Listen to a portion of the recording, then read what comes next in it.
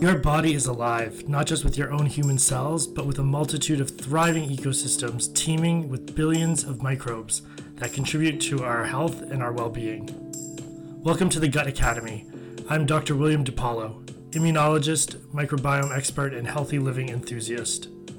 This podcast is for anybody interested in discovering more about the 40 trillion microbes that live within and on us, to those who want to change their microbiome in order to live a healthier, happier life. Here at the Gut Academy, we will provide you with information, tips, and life hacks that will help you make choices that will benefit your microbial self and change your life. Thank you for joining us.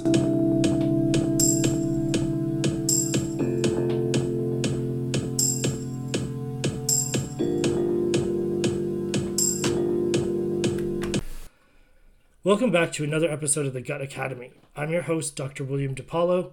Today we are going to discuss 3 different and lifestyle behaviors that you can make to strengthen the health of your microbiome and therefore improve your gut-brain axis and the communication between these two important organ systems, and have an important effect on reducing anxiety and depression and maybe even anxiety-related disorders. I'm not going to discuss probiotics today, and that's because probiotics in humans has not been shown to have a great effect on the outcome of anxiety or depression or even the symptoms associated with these disorders. The positive data that's come from probiotics have come from animal models, specifically rodent models, and we know that the microbiome composition in rodents is different than those in humans when it comes to anxiety, specifically within the family of Ruminococcaceae. So because of this, and because there's just not an overwhelming sense of reproducibility, translatability, I'm going to skip probiotics for today as far as mental health goes, and we will come back to that in a future podcast.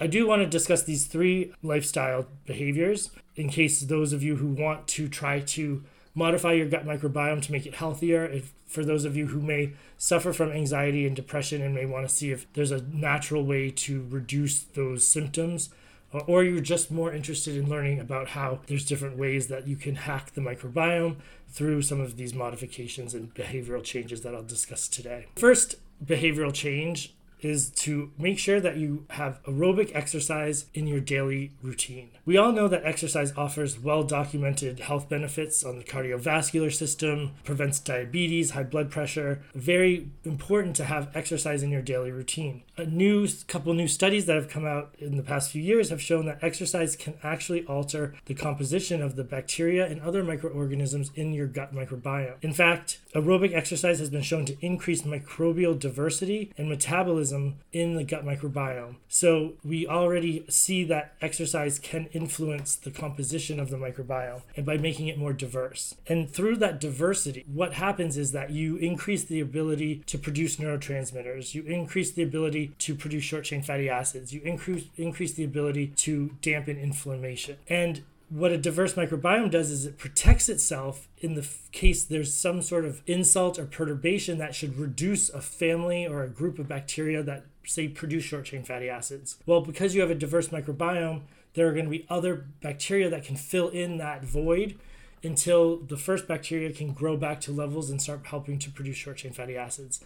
So by being diverse, it protects itself. It makes it more resilient to daily perturbations, insult, and trauma that can occur to these bacteria that reside in our intestines. So exercise has even been shown to treat people suffering from both gastroenterological diseases like irritable bowel syndrome, as well as shown to have an impact on depression, schizophrenia, and even stroke victims. Exercise therapy has been shown to be really important in reducing symptoms in all of those diseases.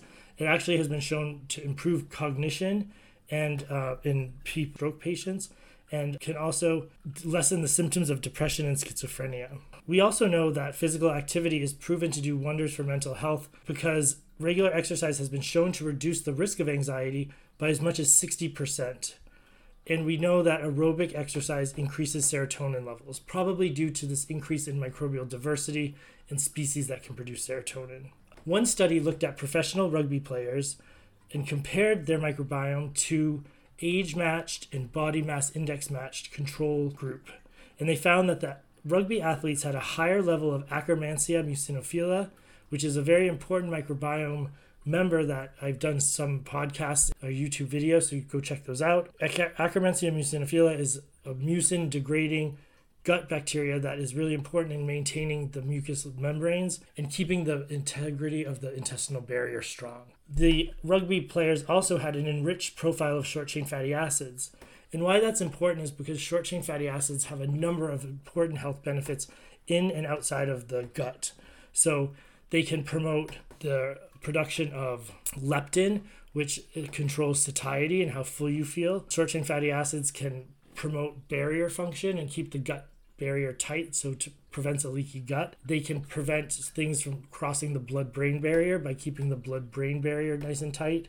And they have potent anti-inflammatory properties.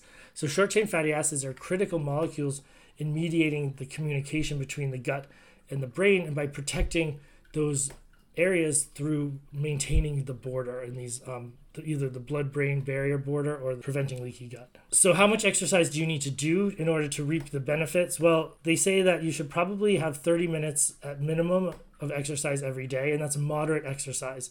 So these are activities like biking, maybe brisk walking, swimming, playing tennis, things like that, to give yourself that 30 minutes of moderate exercise every day. The second lifestyle hack or behavioral modification that you can do is to make fiber a staple of your diet and your diet regimen.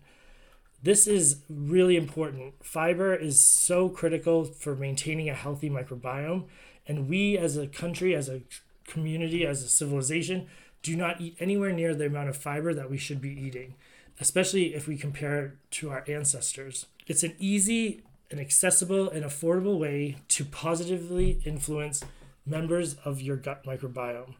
And what it does is our bodies cannot digest fiber. We don't have the machinery to digest it or ferment it.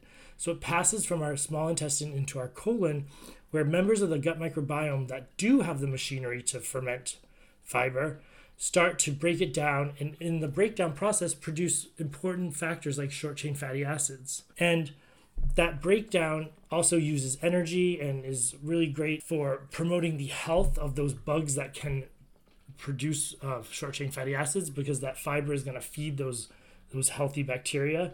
Specifically, we know that fiber feeds Faecalibacterium prausnitzii, Eubacterium rectile, and other members of the microbiome that are really healthy and produce tons of butyrate and other short-chain fatty acids.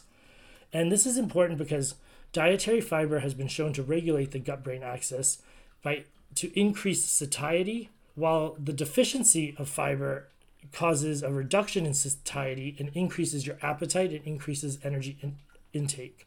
So just by eating dietary fiber, you can regulate that communication between the gut and the brain to increase that feeling of fullness by your body so that you stop eating.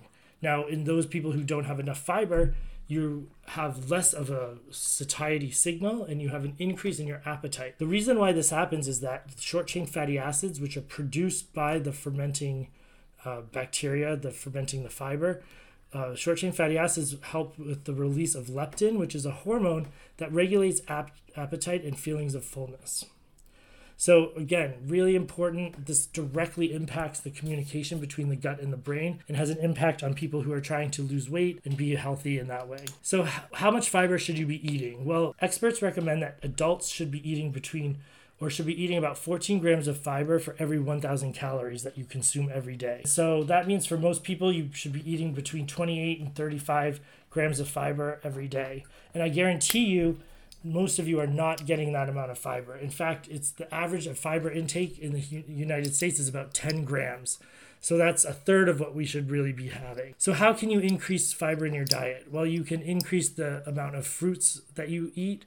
Fruits are a really strong source of fiber, so including pears, avocados, raspberries, bananas. Also increasing vegetables and beans like carrots, chickpeas, navy beans, kidney beans, Brussels sprouts. All of those vegetables and beans will increase your fiber levels as well. And that doesn't even include grains like oats and barley, which also have high amounts of fiber. So anywhere that you can get fiber, do it.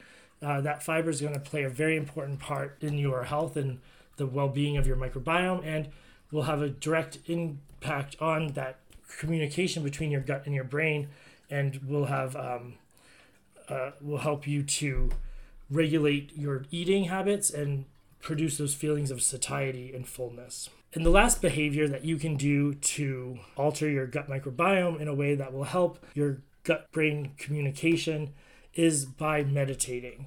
And so you might think that this is not something that you would hear on a science podcast, but it's this sort of idea of mindfulness and energy work and all of that is becoming very, very popular in mainstream, actually. And so studies looking at the gut microbiome in these mindfulness examples like meditation are important because so many people do this in their daily lives. So meditation is basically when you can sit in silence and quiet and you can just let your mind think thoughts, but just see them and let them go and let them kind of float by you and just be with yourself without judgment, without to-do lists, without anxiety, without stress, and just be with yourself and in your own brain and in your own being. Mindfulness, especially meditation, is very helpful for managing stress and can also be used to handle gut issues. We know that people with irritable bowel syndrome and also post-traumatic stress disorder, which is a type of anxiety disorder, have been shown to have a reduction in their symptoms by doing meditation type exercises. This is alone without any sort of medication. So just by meditating, you can reduce the symptoms of PTSD and irritable bowel syndrome. This was found in a study looking at veterans who practiced mindfulness for 8 weeks, and they saw fewer symptoms of their PTSD or their IBS after doing the meditation for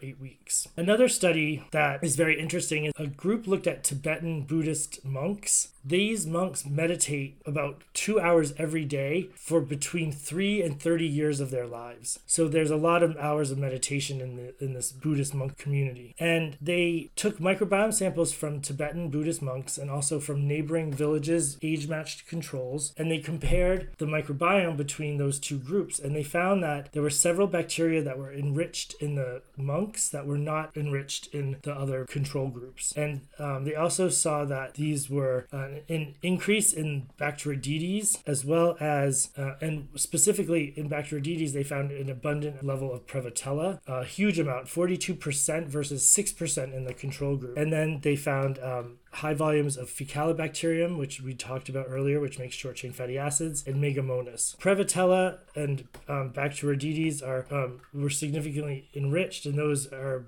bacteria that are associated with vegetarian and more vegan type diets and a healthier, leaner body type than other Bacteroides or Firmicutes. The researchers then looked at a technique or used a technique to predict chemical processes that the microbes might be influencing. And they found that there were protective anti-inflammatory pathways in the monks, as well as an increase in metabolism, which included the conversion of food into energy, were both enhanced in the monk populations.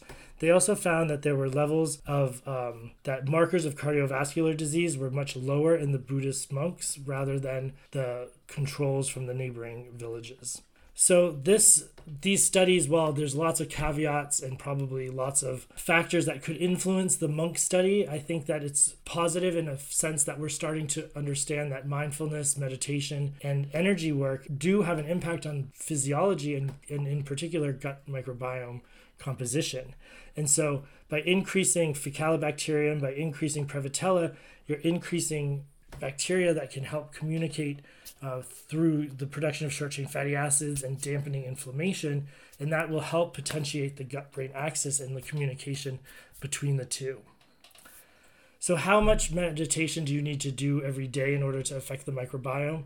It's not hours and hours. In fact, they suggest about 15 minutes of mindfulness every day, of meditation every day, just to start to see changes and to feel better and reduce the anxiety and stress of everyday life, which will help you feel better and more well-rounded. So those are our 3 behaviors that you can do to increase your communication between your gut and your brain through modifying the gut microbiome. So those were, you can add 30 minutes of aerobic exercise every day. You should eat more fiber, so try to eat about 30 grams of fiber each day. and try to do 15 minutes of meditation each day. I'm curious if any of you try this and you feel better or you feel worse, please send me a note, put it in the comment section. I'd love to hear your experiences with any of these 3 behaviors and lifestyle behaviors and feelings of anxiety and depression. And if you have microbiome data that goes along with that, even better. Definitely pop a note in the comment section. Again, thank you so much for joining me. This was a really great episode, and I hope that you take away with it some changes that you might want to make to your life and see how they affect your mental health and well-being. So until next time, I'm William DePaolo. Thank you for joining me.